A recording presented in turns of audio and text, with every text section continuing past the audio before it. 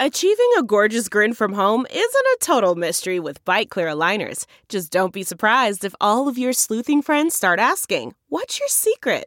Begin by ordering your at-home impression kit today for only $14.95. Byte Clear aligners are doctor-directed and delivered to your door. Treatment costs thousands less than braces. Plus, they offer flexible financing, accept eligible insurance, and you can pay with your HSA FSA. Get 80% off your impression kit when you use code WONDERY at Byte.com. That's BYTE.com. Start your confidence journey today with Byte.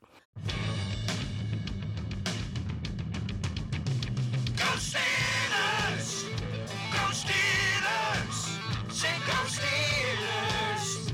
Go Steelers! Yeah, yeah, yeah, yeah, yeah, yeah, yeah, yeah, yeah, yeah.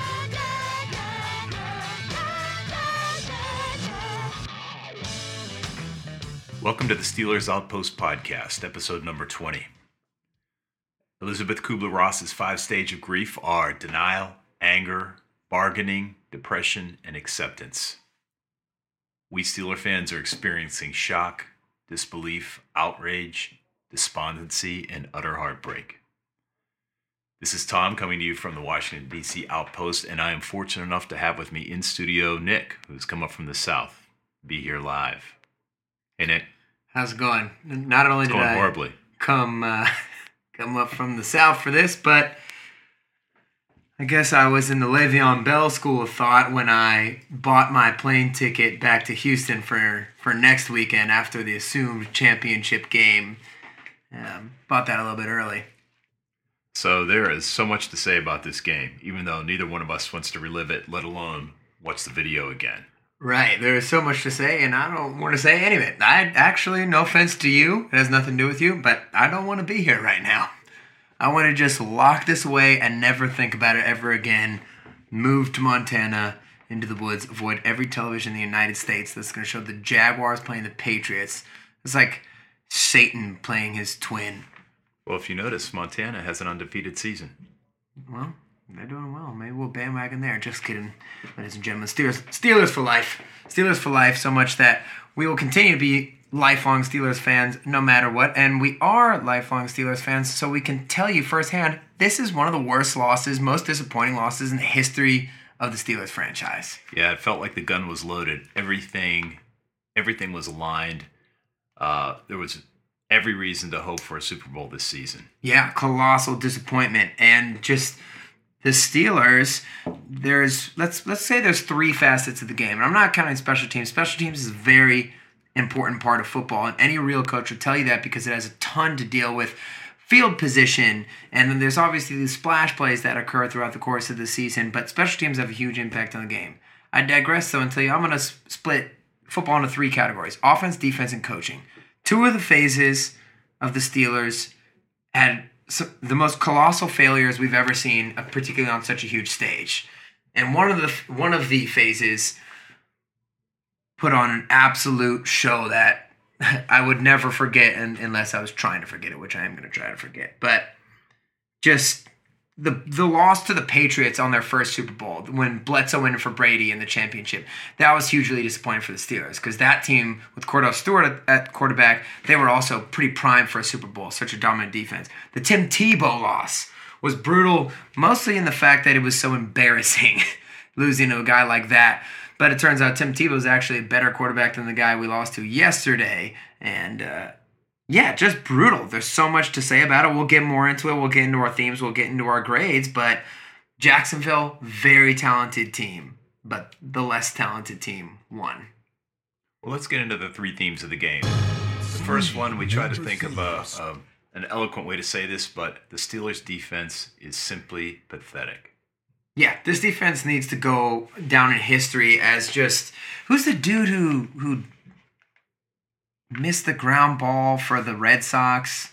Bill Buckner. Something like that. If anybody listening in Boston right now, which is nobody, would go insane if we couldn't get that guy in the first try because he's one of the most famous athletes in Boston besides Brady. There's that guy. Then there's the dude who caught the ball for the Cubs. He'll go down in infamy before they won their first World Series, years back. The fan caught the ball out of the Jackie stands. Smith, Dallas Cowboys. Jackie Smith against the Steelers themselves, losing the Super Bowl for the Cowboys. Downtown Freddie Brown, Georgetown, North Carolina, 1983, down in the Superdome. First time I saw the Final Four. Handed the ball to James Worthy. And now? He sells cars. And now we can add Cam Hayward and the Pittsburgh Steelers defense to the rest of the list. I don't want to throw Cam under the bus, but Cam laid a big fat goose egg on the stat sheet, and he's the guy that we usually say, we do have one good player, and it is Cam, but even he didn't do anything. The Steelers defense is historically pathetic.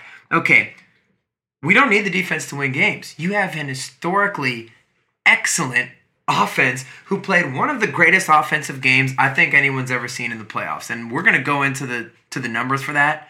We'll get more into that later. But this defense, all we need you is to stop Jacksonville from scoring under 31 points.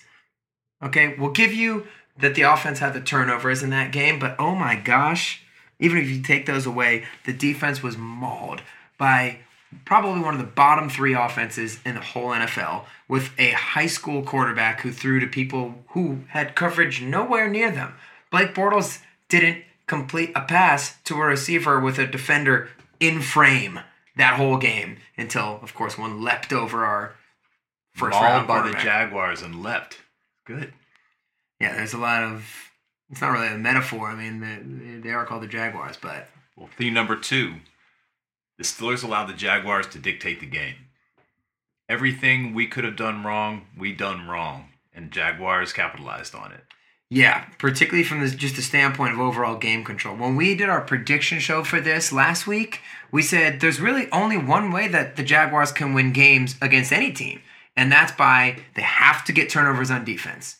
They can't win unless they do that because they need the short field for Blake Bortles because they can't really sustain drives consistently over the course of a game if they have to score more than 20 points. Check on the turnovers. Not only do we have 2, one of them got returned for a score. So free points that Blake Bortles doesn't need to make. The other thing is they need to build a lead. They built the lead 14-0, 21-0, so now the Jacksonville Jaguars can run their offense in the only way they know how. They only have 2 things that offense can do. They can run the ball, and I don't mean effectively, but it's not a disaster when they run the ball. And they can throw play-action passes to the flats, short play-action passes. They can't throw the ball downfield. They can't like do trickery, anything like that, like the Kansas City Chiefs do. They can't throw the ball play action and throw middle of the field. They can't do anything except for run the ball and throw it short off of a play action pass. And we said the whole week, make Blake Bortles beat you. The Steelers didn't do that. They allowed the Jaguars to dictate the whole game. Blake Bortles is still as bad as advertised. All he did was hit uncovered receivers all day, and he completed barely 50% of his passes, 14 completions. The offense and defense got the team into a hole in the first quarter. Obviously, it seemed like the game was almost over then. Which is a good segue to theme number 3. The offense was legendary to come back from that hole. Yeah, I think a lot of people are going to be talking about... There was some dude on Twitter the other day who said Ben Roethlisberger had a good game, but the 2 biggest plays of the game were his interception and the fumble return for a touchdown. That is... No duh. Genius. You point to the only 2 turnovers in the game in a 1-score game, and you call those the biggest plays? Well, yeah, dude, we know that. But what if Ben Roethlisberger didn't complete a 36-yard touchdown to Martavis Bryant on 4th and 11? I think that's ridiculous. Yeah. Giving the Jaguars 31 points with that it's actually not an anemic offense. It should be an anemic offense given its tools. Yeah, I mean, they're terrible. The Jaguars I know I keep talking about their offense. We're supposed to be talking about our offense right now. But the Jaguars not only are bland on offense and have a terrible quarterback, but they just don't even have that much talent. The only person they have no receivers. You can say their running back, Leonard Fournette, is good, but he's been hurt the whole second half of the season, so I'm not even necessarily counting him now. He doesn't even average 4 yards a carry. They don't have players, they don't have coaching, and they don't have a quarterback. And if you take away the 2 turnovers by the offense, you're right, the Jaguars still scored 31 points. Offensive line pushed the defensive line around. Oh, this yeah. game. We're trying to talk about how great the offense was for the Steelers because I think that's going to be something that is going to be overlooked in history. I mean, you lose. It's getting overlooked. But the numbers for Ben are astronomical. We'll get into those more later in the game, but every opportunity after the slow start, and we do have some more to say about the slow start later, every opportunity the Steelers had to make a huge play, they pretty much capitalized on all of them. I don't know many offenses. I don't think any other offense could have done what they did against that defense. Over and over again, making clutch plays. Ben's game was almost just about as good as the game he played against the Colts with the 522 yards and the 6 touchdowns. They're doing this against an all-time great defense in Jaguars. At least the past 10 years. But you look up a lot of their major statistics, it's an all-time great defense. And then you just look at the guys. The amount of Pro Bowlers they have is laughable. They have multiple Pro Bowlers at every position. Linebackers, secondary. It's insane. And the Steelers offense had their way with them. I think people want to point to the 2 turnovers or whatever from the Steelers. And of course that played a massive factor in the game. Like we said, that sort of dictated the flow of the game. But if you just took those 2 turnovers and you kind of threw them in the middle of the game and you said, okay, before this starts, Steelers are going to score 42 points, but they're going to have a fumble return for a touchdown and an interception. Are they going to win? I'd say, well, yeah, it's against the Jaguars. 42 points, that's unbelievable. They still lose. But offense, particularly the Killer Bees, was amazing in that game. Just too bad the defense sucks so badly.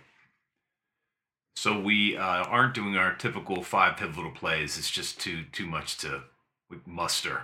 So we were considering not even preparing the statistics for this game. Let's go into the overview. I mean, what was clear to me is the rust. And I am not a believer in jinxes or momentum typically, or the theory about Ben and the Bees being out for 2 weeks, the rest of the team being out for 1 week. But I believe it now. And I think that more so than focusing on the Patriots was the cause of the deficit at the beginning. It's hard to argue. I mean, look how terrible they started out. And maybe we can try as this podcast goes along to get a little bit more positive. It would be great if we didn't have to get these out, right after the game comes out, because I can feel the venom coming out right now because I'm just trying not to talk about it. Well, I have the NFL Game Pass. I just keep watching our touchdowns over and over again. They were awesome. They were beautiful. And hopefully, I'm sure you guys aren't listening to us to get more depressed. I'm sure you're feeling the same way, but you got to understand. Actually, I know you understand. This is brutal. We're commiserating here, but hopefully we'll take a more solid, we won't depress you for the rest of the day, but honestly, no guarantees. Let me give you an overview just of the game and kind of what happened. You guys saw it, most of you I'm sure who are listening, but it just shows you exactly how many opportunities the Steelers had to get back in the game and exactly how unbelievable the offense played against such an incredible opponent to put us in those positions. I was saying when it was down 21-0 that we're going to need a miracle to win this game, but it's not over yet. Okay? So basically, like you said, game starts, Steelers come out completely flat. Stadium is out of control, noisy. The Jaguars go down on the first drive. Actually, you know what? It started on the first kickoff. It was the kickoff. Their kick returner, Corey Grant or whatever, their backup running back, he eventually kind of gets swallowed up around the 20-yard line or so, and he carries 6 or 7 guys. There's a pile of Jaguars going for an extra 5 to 10 yards. And it happens. I mean, we're looking back at it right now. And I remember that happening and kind of feeling like, these guys seem pretty hyped up over there for Jacksonville. Well, the kick ends up on the 11. He's at the 21. He's at the 30. 25. He's at 26. Okay, now I guess it's 1, 2, 3, 4, 5, 6, 7, 8, 9. Everyone except for Boz and Cameron Sutton. I don't think Mike Tomlin's on the pile either. But you know what that looks like? If you look at that play again, notice it looks like a bunch of bees in a hive because they had completely ensconced him. He was not to be seen, and he just carried that power. The hive was infiltrated, though, by some sort of small white and gold disgusting helmet-looking stupid design of their helmet. 2 freaking colors. Pick a color, jerks. The hive was infiltrated, so the bees were trying to get, maybe collapse the hive within on itself, but it was very unsuccessful. So that alone, that's just... It was kind of weird. It's like, I know that doesn't mean anything. That but was it's a not little the bit only strange. time they carried several Steelers downfield. So when it became solidified is when they went down the field 6 plays in a row on one of the. This is not hyperbole. I know we're going to be driving along the hyperbole highway today, okay? But this is a historically crappy offense for the Jacksonville Jaguars as well. They're just a historic team all the way around for good reasons and bad. But that was one of the worst drives you could have seen in the NFL all season. Basically, Blake Bortles threw a couple play-action passes to where there weren't Steelers defenders anywhere within the frame. They go down 6 plays with ease and score a touchdown on their first drive. You say, this is the team that scored 10 points last week because of luck to a crappy Buffalo team? This seems a little weird. Maybe you can write it off because it's a first drive. Some teams have a good script, but it felt weird that they were just running a Jacksonville offense, running these stupid little middle school play action passes to people out in the flats, and there wasn't anyone anywhere near him. That's because we were worried about him going downfield. Right, because he's never done it before, so that would make sense that he would do that now. And that's what I'm saying. If they came out and he was throwing crosser routes at 20 yards, and throwing digs, and throwing post patterns and deep outs and these long, intermediate, professional quarterback type throws, that would have surprised me, and I would have given him credit like, wow, I had no idea they could do that. But nope, they just opened up and did the only thing that he can do, throwing to wide open receivers the whole time. The Steelers, scheme-wise and players-wise, they looked rusty. So game starts a little bit weird. Then Steelers get the ball back. They go 3 and out promptly, throwing a bunch of kind of weird little screens to the side, which almost seemed like Todd Haley was nervous or something. Like, you're playing this big defense, so let me just get Ben a couple completions. I'm projecting this on him, but it was very strange that they threw a bunch of little screens to start the game. It reminded me of the first game of the season against Cleveland when they threw like 6 screens out of the first 8 plays. And when you're playing against the Jaguars, that's their strength. They're too fast to run screens against them. They're too fast to run outside. So the Steelers go 3 and out. Now you're saying, oh crap. Well, guess what? Then the Jacksonville Jaguars get the ball again, and 4 plays and out. 4 plays and out. The Steelers actually stop them, right? Right. Okay. Steelers get the ball. Now, this is where we're talking about with field position. The Jaguars pin the Steelers down right near their own end zone. It gets to 3rd down and long, which is, again, let's use the word ominous, because 3rd down and long is when almost all 5 picks happened in the last game that we played them. Ben throws a pretty poor interception. He actually did look a little bit nervous that the ball kind of flew out there. Jaguars get it, boom, punch it in, score 14-0, and we're already thinking to ourselves, this is exactly what we painted as the picture of what can't happen. You can't give them free points like that, right? So you're starting to have the flashbacks. It goes 3 and out, and then the Steelers get the ball back again, start driving on the field a little bit, and fail on 4th down. Turn the ball over, Jaguars, boom, go down the field again, score 21-0 is the score.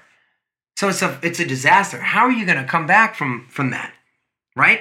Well, Ben luckily leads the team down the field, throws a gorgeous pass to AB, who makes an incredible one-handed catch in the back of the end zone. Crowd goes wild. You get it to 21-7. And eventually, so it's sort of, you're still within striking distance, but you're nervous because the defense wasn't stopping anybody the whole game. Steelers get the ball back with 4 minutes left in the half. Down by 14, and you know that they get the ball to start the 3rd quarter. So it's within reach. At this point, Ben gets sacked, fumbled, and the Jaguars return it for a touchdown. 28-7. So at this point, the whole Steelers team is a disaster. The offense is a disaster, and the defense is a disaster. And this is what speaks to your point about the rust. So how much can we blame that on Coach Tomlin for sitting people or not? I really don't know if you can. And we said back then that, we weren't going to blame him for sitting the players, particularly with our experiences in the playoffs before. No, I people think were injured. You can't. Yeah, I mean, I believe in rust, but I also believe in injuries too. So we had a perfectly intact team. Something about the game plan seemed off again. The play selection at the beginning just seemed tentative. Ben seemed tentative, but maybe the play selection was the thing that needs to be focused on. Yeah, there's one main weakness to the Jaguars defense. There really is only one. Well, there's 2. There's the middle of the defensive line. If you run right at them, they have some trouble stopping that. They eat you up on the outsides and all those screens. You can't do that to them. And we weren't trying to exploit that at all on the first drive, so that was weird. And their one weakness is runs up the middle. Their other weakness we found out is Ben Roethlisberger. But anyways, Steelers sack fumble, 28-7. Then miraculously, with just a couple minutes left, the half's about to expire, Ben drives him down the field and throws that gorgeous touchdown. Great catch by Martavis on 4th and 11, 36-yard touchdown. We go into the half, 28-14, getting the ball back. So you get to play make it, take it. And you know what happens? Next half starts, 10 plays, 77 yards, 19-yard touchdown pass to Le'Veon Bell. Boom. Steelers are down by 7. The disaster has been averted. It's so super clutch. The saran wrap is off. Now the Steelers are moving, doing whatever they want to do. Telvin Smith was all over Le'Veon Bell. He ran a wheel route into the end zone. Telvin Smith had his hand on the ball. It was a gorgeous throw by Ben. And Le'Veon still makes the catch, which leads me to say, pay the man. Pay the man wide receiver money. Plus. Whatever he wants. You know, they... 19. You know what? Give him $1 million for every yard on that touchdown catch. Give him $19 million. We'll take it. I know they're not going to do that, but still, unbelievable play. And then right after that, here's kind of the big turning point in the game. The defense forces a punt. Imagine that. A team forces Blake Bortles' offense to punt. We should praise them for this, but really we shouldn't, because that should be the most basic thing that you do. Force Blake Bortles to punt. He does it all the time. That's what they do. And this is kind of where the Steelers' offense squandered an opportunity. They drive all the way down to the Jacksonville 39, almost in field goal range, and they just fall apart. 2 Le'Veon Bell runs for no yardage, and then an incomplete pass, and they have to punt. And then on the next drive, the defense, so this is the one kind of shining moment for the defense. That drive where they, stopped them prior to this, and then they stopped them again after a little bit of a drive, and Bobby Golden blocks the punt. So the Steelers get the ball at the 50-yard line, down by 7. 3 plays, get down to 4th and 1, and that's when when Ben audibles and then throws kind of the intermediate pass to Juju, where Juju is actually, if you look at the replay, being held. His jersey was a good foot behind him, how bad he was being held. Playoff rules. Refs didn't catch it. Yeah, that's another thing. Playoff rules. Juju didn't catch it. Some people are really mad that Todd Haley didn't run the ball up the middle on that play. I can't argue with people being mad about that from the standpoint of I would like it if the Steelers could just do that. If it's 4th and 1 and you're playing the Patriots, you're frustrated because they're going to Tom Brady's going to sneak it up the middle. Or if you were playing the Jerome Bettis Steelers, you're going to get 1 yard going up the middle. So it'd be nice having stuff be that simple, but I don't have that much problem with the play call, even though Ben seemed to audible it, because they scored 2 touchdowns on 4th down with long passes later this game. So you got to take the good with the bad, right?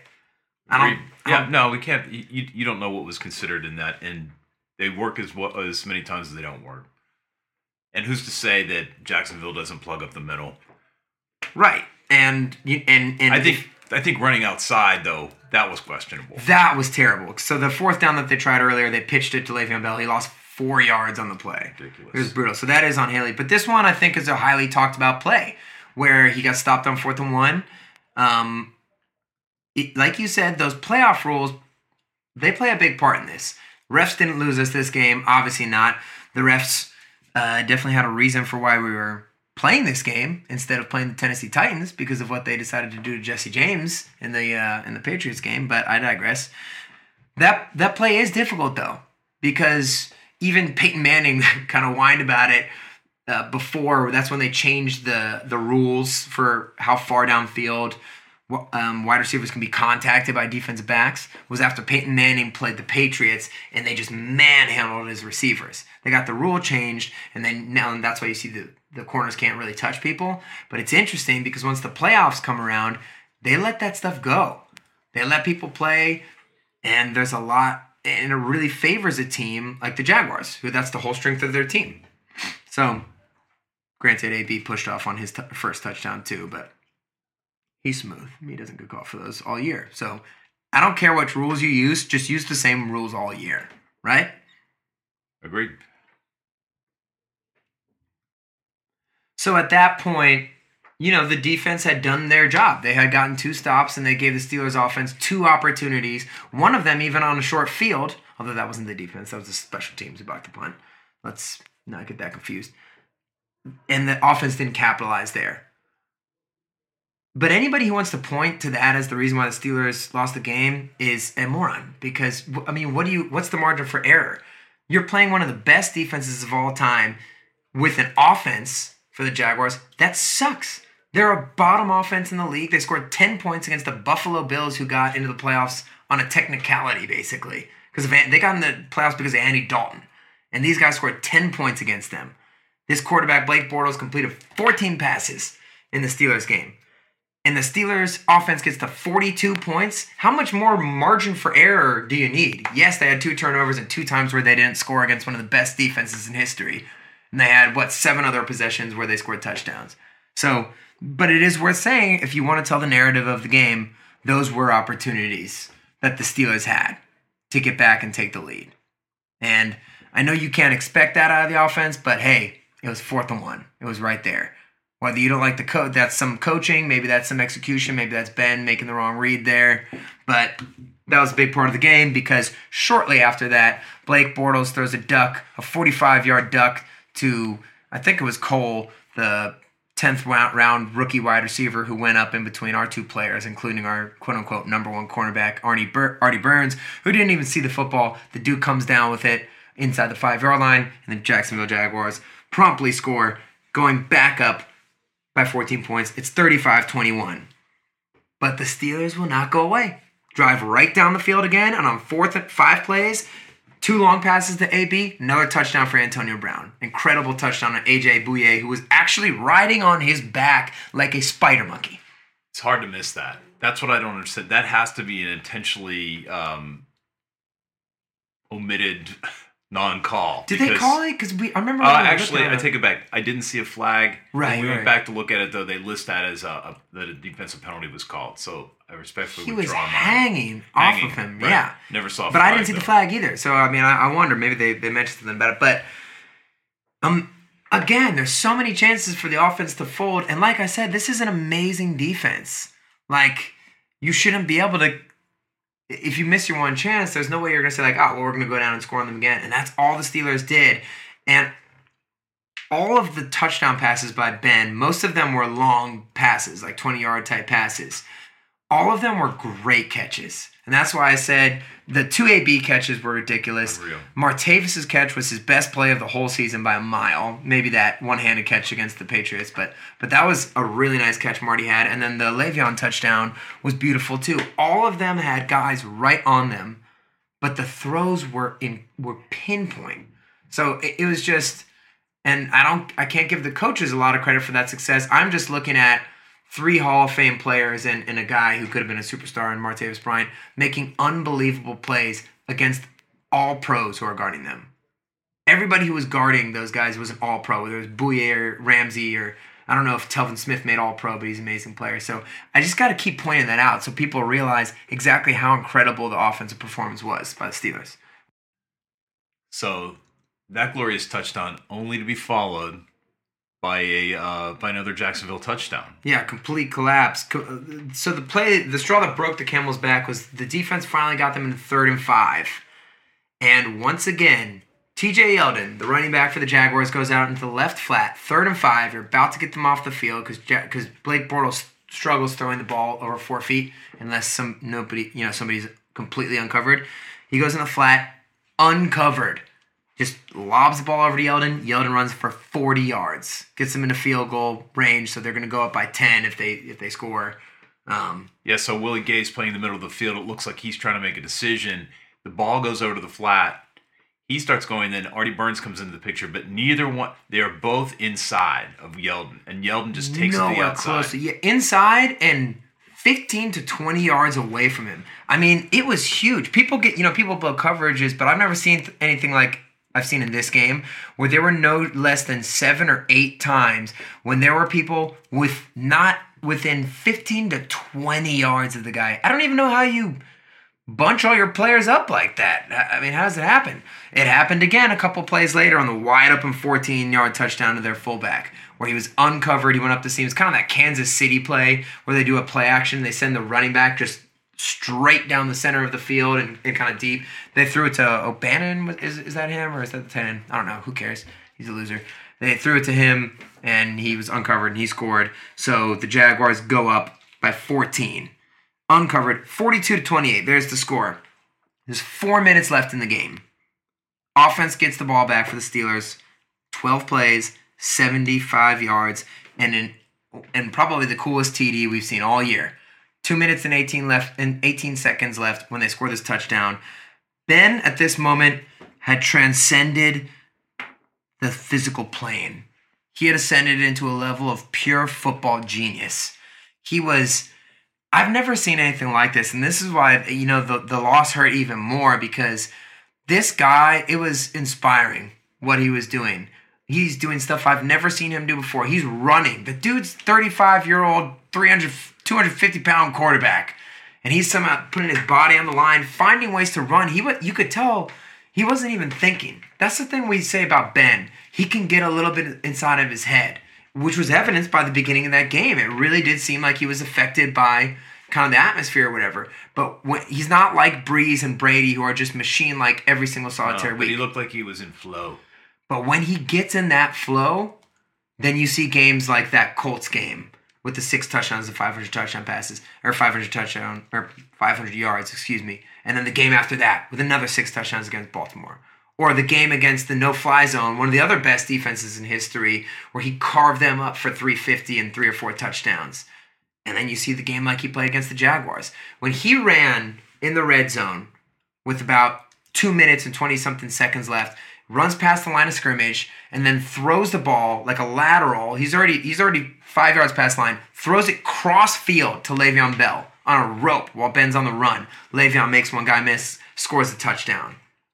They kick the extra point. Steelers are down by 7 points with 2 minutes and 18 seconds left, and we have 2 timeouts. Oh my God, he was transcending the physical plane. It was Steph Curry and Michael Jordan had a football love child who was combined with Serena Williams and Tom Brokaw, the most dominant announcer of the past 20 years. And this guy was out there. I can't believe it. And to do it against that defense. Sure. That was the moment for me where I was like, this is a miracle. We're watching a football miracle. We've seen a few of those this season. So we were all pumped, primed, 2 minutes, 18 seconds to go. Kickoff. And here's one of the headlines from the day, because, listen, some of this is Monday morning quarterbacking or Monday morning coaching, if you will. But the Steelers decided to kick an onside kick, and America is outraged at this point because you had 2 minutes and 18 seconds left with 2 timeouts. You basically have 3 timeouts. If you just stop them, you kick the ball deep, you know they're going to run pretty much every time. Now, granted, you hadn't stopped them all day, but the percentages of an onside kick are under 10%, and really for you, they're under 1% because Chris Boswell, he's horrible at onside kicks. He's an amazing kicker, but we've seen he's very unsuccessful with his onside kicks. They've made memes of him and how bad they are. I'd have him long snap before I had him onside kick. What was that one last year? That's right. Behind the Rabona. The Rabona. And to his credit, he did nail it at Rice in college, but I'm sorry, dude. I get it. Mike Tomlin said he didn't want to kick it deep because his defense hadn't stopped them all day. And I don't think that the Steelers had a 3 and out. I think they had one. They had the 4. Yeah, the 4th play would be the punt. But dude, that's a no-brainer. You don't onside then. You take your chances. You actually had stopped them a couple times in the drives before when you know they're running the ball up the middle. Their running back is hurt. He's all hopped up on cortisone, Toradol, and take your chances with that because you could get the ball back with well over a minute to play. We were due for a defensive stop. Yeah, take your chances with that. Instead, they do a horrible onside kick that doesn't even go 5 yards. It hits Makatovich, so therefore gets a penalty. And the Jaguars start with the ball in field goal range. They rush for 9.5 yards on 3 plays, kick the field goal, and basically ice the game right there. 45-35 with, a little bit over a minute, something to play. Ben still goes down, leads the team to another touchdown as time expires. Maybe if the Steelers, they did leave some time on the clock on that last drive for the Steelers. They might have been able to score with 30 seconds left. AB made a catch on the third to last play, and he didn't get out of bounds on it when he had an opportunity. So maybe the Steelers could have scored, kicked an onside kick, and thrown a Hail Mary. But, I mean, still, it was amazing that, again, Ben drove them down and scored. And this stuff wasn't garbage time. Like, I'm not listening to other podcasts or anything this week because I just can't relive it. But I don't know if people are going to try and make the argument that Ben's yardage and stuff was coming when they're playing from behind and trying to catch up. This is one of the best secondaries we've ever seen. There's no garbage time here. The Steelers were constantly within 7, and when the second half started, whenever the Steelers were down by 14, it was only a couple minutes before they made it within 7. Well, it was a minute 45 left to go. There was a scintilla of a chance to have a long play and to score. So you saw the Vikings game turned out, yeah. right? Now, obviously, I'm not saying they would have won if they got the ball back with 35 seconds. They had to do an onside kick. But that onside kick, yeah, and that would have been the time for it, not when Mike Tomlin did it early in the game. I think everyone can agree that was total bonehead. So that's basically the story of the game, guys. There were so many chances for the Steelers to get back in it. You witnessed a historic, heroic performance from the offense. I'm not going to call this a silver lining because there's no silver lining for that. The Steelers had it set up. That was their greatest chance at a Super Bowl in recent memory. The past 4 years in a row, one of the killer bees has gotten hurt either like right before the playoffs or during the playoffs, whether it's AB or Le'Veon. You had everybody. You had every single player except for Ryan Shazier, who would have come in really freaking handy. But everyone's got someone injured. Every player played in that game. Gilbert got hurt during it, but, I mean, he was only a starter for half the season anyways. The stars were seriously aligned here. Just a massive opportunity missed. Super disappointing. But, like I said, I'm not going to call it a silver lining, but there is a piece of good news, and it's great news, is that Ben did say in his press conference after that he's coming back to play next year. If he doesn't, we can sue him, though. We can definitely sue him. Let's go into the grades of the game. We're not going to spend a lot of time on this. We're going to do sort of a cursory review, but we want to continue to indulge ourselves in the pain that was yesterday. We'll start with the offensive grades. Offensive grade. Listen, 545 total yards against one of the best defenses we've seen in the past 10 years, possibly ever. 462 of those passing, only 83 rushing on, 16 attempts. Third down was 7 for 16. Red zone, 3 for 3. Unbelievably clutch plays needed. They made those when they needed. Scored the second highest number of points on the Jaguars this year. San Francisco scored 44, but some of those were off of a defensive touchdown. So really it was the most that they've done ever.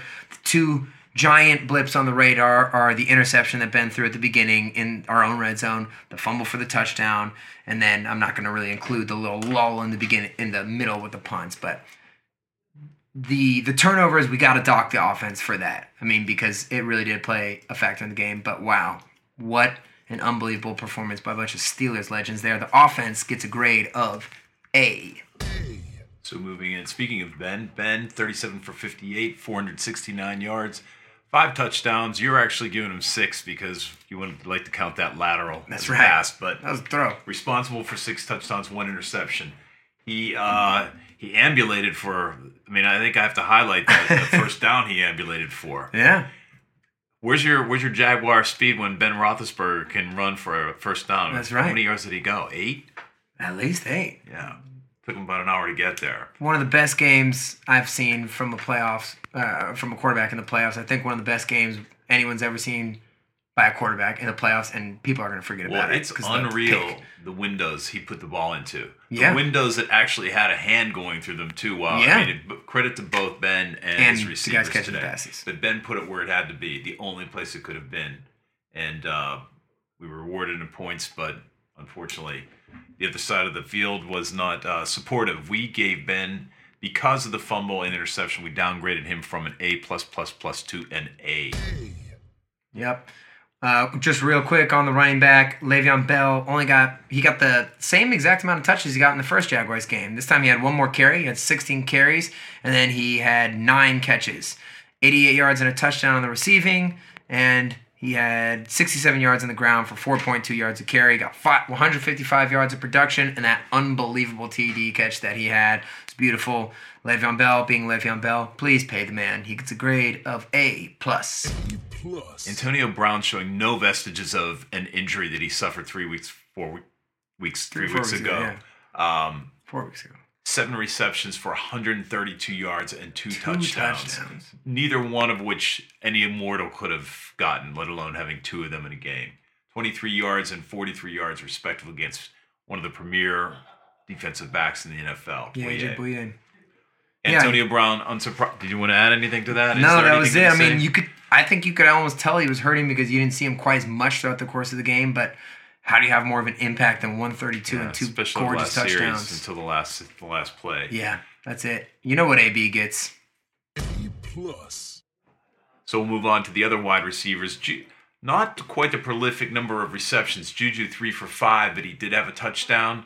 Martavis had 2 catches for 78 yards and a touchdown. Beautiful Eli catch. Was kind of cement this guy. I thought he had some really key catches during the game. 5 for 42 yards. Yeah, Eli actually had a good game until he went out. I think he left the stadium on crutches. But they just didn't really get quite enough production. But that Martavis catch alone is enough to get them a good grade. But that's not what we're used to seeing from those guys. So they're going to get a grade of B. Offensive line seemed to control the line of scrimmage pretty well. We, again, note that we only had 67 yards of rushing, but that was on 16 carries. Good protection for Ben. Great protection. He was sacked 2 times by the premier defense in the NFL. Yeah, those were he was holding the ball a little bit on those. That's fine. That's the only way he could get people open on that great secondary. He's got to hold it sometimes. Thought the offensive line held up great. Gave him an A. Yep. Tight end. Vance McDonald. Big day. That's something to look forward to next year, hopefully. Really, he has come on. He is injury prone. He's quite injury prone. He made us a little nervous with his hands at the beginning of the season, but man, that guy has come on. Yeah, he did drop 2 during that game, but the damage he did in a positive sense outweighs that damage otherwise. 10 catches for 112 yards, played a lot more than Jesse James did. That'll be a great thing if he can stay healthy and the Steelers want to re-sign him. Having Jesse as a number 2 is kind of where he belongs, and looks like Ben and Vance have developed a rapport, and that guy, he can move. He is fast. So we're going to give them a grade of A. Let's move on to the defensive grades. Or should I say, grade. Defensive grades. Our defense gave up 378 total yards, 214 passing, 164 rushing. Jacksonville was 8 for 14 on third downs. 8 for 14. We did touch Bortles. Oh, yeah. 0 sacks. We hit him 4 times purportedly. Only 1 tackle for loss, and I believe is that the kneel down. At that the was end of the half? fumble, I think, when he fumbled his own snap. The fumble at the own snap. I guess we don't get credit for him kneeling at the end of the first half. We don't. That would have helped the statistics for the defense and maybe raise them to a F minus. But you guys, most points allowed this year. This is not hyperbole. That is one of the worst defensive performances you could ever see by a team in that situation, in the playoffs. Okay? You have to understand how bad Jacksonville's offense is to realize how letting them... We're just going to say they let them score 31. We'll give them the pass on the 14 because obviously the fumble return, they didn't have any control over that. And then the pick was at the Steelers' own 18-yard line, so...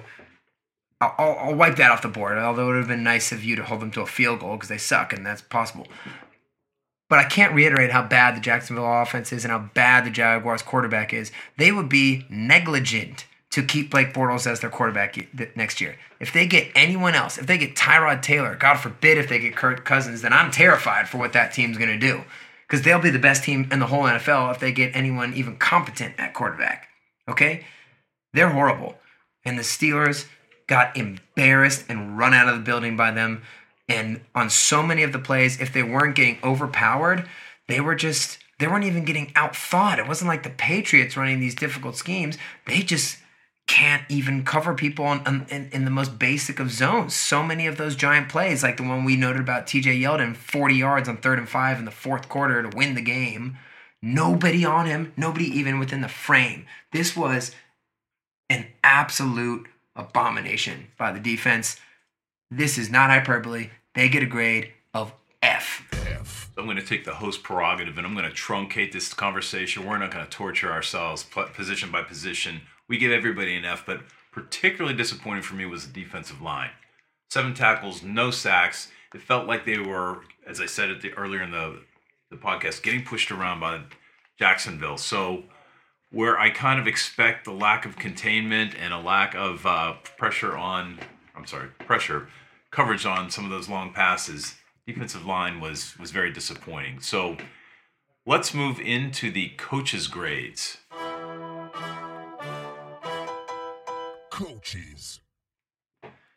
Coaches' grades. Let's just start with Keith Butler. All I have to say is that we've been saying it or suggesting it really since halfway through the year. One game doesn't change your mind, but this is now a 3-year sample size. He's got to go. There's no way that you can keep this guy after, even if you take this playoff game out of the equation, these coverage busts, they've been happening since the day he became the defensive coordinator. Remember when Gronk scored 3 touchdowns in the first game of the year a couple years ago with nobody on him anytime? And then what Gronk did to us this year. And then even worse than what Gronk did, and even worse than that was what the Houston Texans did running on us with none of their players playing. And then what the Browns did a week later. The writing was on the wall for us Steelers fans, and maybe we got to admit that the Steelers weren't as good as a team as we thought. Maybe you didn't realize how bad this defense was, but that's what we've been saying for the past few weeks is that this defense is abominable. They're terrible, and this guy has a big part to do with it. The defensive game plan, I just can't believe there are so many people running wide open, and you just let Jacksonville, who is a very one-dimensional team, do exactly what they wanted to do the whole time. Can't develop your players. Keith Butler, F-. I was going to give him a G. Give him a G. I don't think we prepared that soundbite. I don't think we prepared the F- soundbite too, but, you guys get the point. You want to go to Todd? Toddy. He, I think he did a very good. He's kind of a masterful game planner. People aren't gonna like to hear that because of the 4th and 1 calls and stuff like that. And like we said before, that did look like it was an audible from Ben, but I'm sorry, man. You just scored 42 points against one of the best defenses in history. The play calling was varied. He does such a good job getting Antonio open. He should be retained and praised for the sheer number of shovel passes he's worked in his offense. They've all worked all year. I think there's one that didn't work, and they're more creative and they look different every single time. There's all these reports that he's not going to be in Pittsburgh next year, and they're going to let Randy Fichtner, the quarterback coach, take over. I would hate to see that because, like I said, Butler has to go. And Cardinal Lake, the secondary coach, has to go. And you got to think about letting Joey Porter go, too, because these outside linebackers and secondary guys, we have high picks invested in them. They haven't done anything at all. They haven't improved. We need to get someone in there to teach these guys. James Harrison. Yeah, well, he'll be available. He has a couple more weeks of work, I guess, now, which is really great to see. But, yeah, Todd Haley, every once in a while, he gets a little bit cute. That is what I'll say. It would be nice to see us just be able to plow ahead for a 1-yard gain. He gets cute, but that guy has a lot of great play designs. People getting the ball all over the field, keeping Ben upright with blocking schemes and stuff like that. But he did get kind of cute on some of this stuff, particularly the beginning of the game. I think he dug us in a hole with some of that play calling, and then some of the 4th down stuff was a little goofy. So we're going to give Todd a grade of B. Which brings us to our final grade of the season, the big man, Mike Tomlin. Like I said before, rust is real. And that, combined with the fact that there is purportedly friction between Haley and Ben, and that has something to do with Haley's supposed departure from the Steelers, if that happens. Right. That is head coaching. That's the head coach's job to stave off and to make sure relationships are working. And the fact that Keith Butler wasn't fired today, as far as I know. Yeah. So somebody's not making a quick decision, and somebody hasn't been thinking about this. Yeah, and again, I don't think it's hyperbole. I don't think you're just firing him from that. I think you're firing him from the whole crappy body of work that they've had for 3 years. They've never, at one point, been good. And like we pointed out on Steelers Outpost earlier in the season when their defensive rankings were high, we were saying this is probably a mirage. We want to give them a benefit of the doubt, but the level of quarterbacks they played weren't just bad. They were horrid, the people they played. Glennon, Bortles, Kaiser. I mean, Keenum in his first start, So, man, he's got to go. Mike Tomlin, there have been reports, so many Pittsburghers are unhappy and they want Tomlin fired. And there's always this group of people who always want Tomlin fired for some reason. And I got to say, that's not the case, man. That's ridiculous. We're not going to say that. to get your team to this level, the 13-3, and to get them in the playoffs and have them be the Super Bowl contender every year, that's the head coach who's doing a great job. And you could say it's just because the Steelers have such unbelievable talent, but who do you think is a big hand in getting that talent in there? You got to give them a lot of credit for what they're doing. But right now, that game has changed some things. I'm not saying he needs to be fired. He better not be fired. He absolutely needs to be the coach next year. He's the man. But these playoff failures during this Killer B era, that's alarming. I mean, this whole season was defined by the heartbreak and just the beatdown of the Patriots game in the AFC Championship last year. Now you're going into this next season with this, and you're wondering about if Le'Veon Bell's going to come back. You know, you have the perfect freaking health. I don't know who you're going to call to improve this defense, but there's a lot of questions there. So now it's kind of looking Andy Reid-ish with like, man, you can't get it done in the playoffs. And only a few coaches can, right? But only a few coaches have had these type of opportunities. It was one of the worst Steelers losses in history. You're the coach. He gets a grade for this game of F. So we conclude our final podcast of the season, which brings us into a depressing 30 weeks of you guys nothingness. And go listen to some happy music after this. Maybe you're like the kind of people though who like to listen to Morrissey and sad music after something bad happens to you. You can just wallow with us because that's what's happening right now. Maybe if we recorded this 3 days from now, I'd be able to take a slightly sunnier outlook. But I just want to let you guys know what occurred and what you watched and what you saw. Because it was greatness mixed up with the bottom level of hell. Well, this has been very cathartic. Things are pointing up next year. Yes, that is what I was going to say. We will end on Ben is coming back.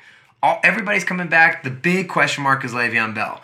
I do think Le'Veon Bell is essential for this team's success. I do not think they have a great Super Bowl. I think they have a Super Bowl chance even if Le'Veon Bell isn't on the team. Just look at the talent you have around you, and if you could get someone decent at running back, you know, Kareem Hunt came out in the third round for the Chiefs. You could get someone like that, you have a chance. But to me, with where this defense is at and how much I think they can improve or not, you need super megastars, legends, killer bees on offense. So let's hope they find a way to franchise him and that he doesn't actually retire. But you got a lot of guys back. The Steelers are going to be back next year. Speaking of being back, thanks for everybody for hanging out this long on this episode. We're going a little long today, but we are trying to work out a lot of emotions. Thanks for being with us all season. We will continue to put out a podcast every Monday. There's still a lot to talk about and a lot to look forward to. Hey, and we're not going to talk about this now because this is too mad, but it is amazing watching legends do their thing. It just sucks that it got squandered today. The Steelers will be back next year. You can count on that. They'll be led by big number 7. Thank God. So big shout out to our listener in Croatia. We added somebody from Croatia. If you're out there and listening this time, please send us an email to SteelersOutpost@gmail.com or hit us up on Twitter at SteelersOutpost. Mm-hmm. We have a website, SteelersOutpost.com. You can leave a message there. We'd love to hear from you, whether you're an expatriate like we are, expatriate from Pittsburgh that is, or somebody who's really interested in the NFL from Eastern Europe. Love to hear from you. Love to hear from everybody, actually, because we now have listeners worldwide. Such a thrill. Pretty cool, yeah. I actually went to the gym today and saw 2 young guys with Pitt jerseys on, and they were lifting at 6 in the morning. Nice. Looking like Pittsburgh men. Well, Turns out one of them's actually from Philadelphia, but he did commiserate, and I told him, sorry, I still can't root for you. Yeah, I'm not going to do it. Anyway, here we aren't going, but we will be back next week. We have a lot planned for this. We have a lot of interviews planned for the upcoming off-season, obviously along with some draft analysis. Go Vikings for the rest of this season, guys. We don't want Brady to get that extra ring, and we don't want anything good to ever happen to Jacksonville. So, here we go. Come on, Keno. You can do it. Thanks, everybody. Go Steelers, everybody. We'll talk to you guys later. Okay, bye-bye.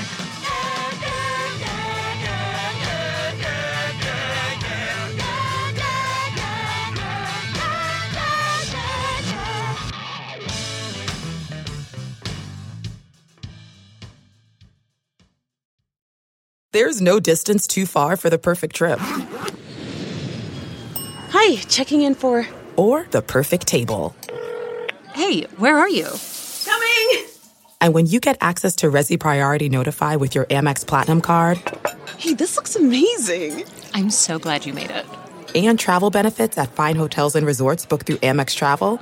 It's worth the trip. That's the powerful backing of American Express. Terms apply. Learn more at americanexpress.com/withAmex. We're driven by the search for better. But when it comes to hiring, the best way to search for a candidate isn't to search at all. Don't search. Match with Indeed. Leveraging over 140 million qualifications and preferences every day, Indeed's matching engine is constantly learning from your preferences. So the more you use Indeed, the better it gets. And listeners of this show will get a $75 sponsored job credit to get your jobs more visibility at Indeed.com/match. Just go to Indeed.com/match right now and support our show by saying you heard about Indeed on this podcast. Indeed.com/match. Terms and conditions apply.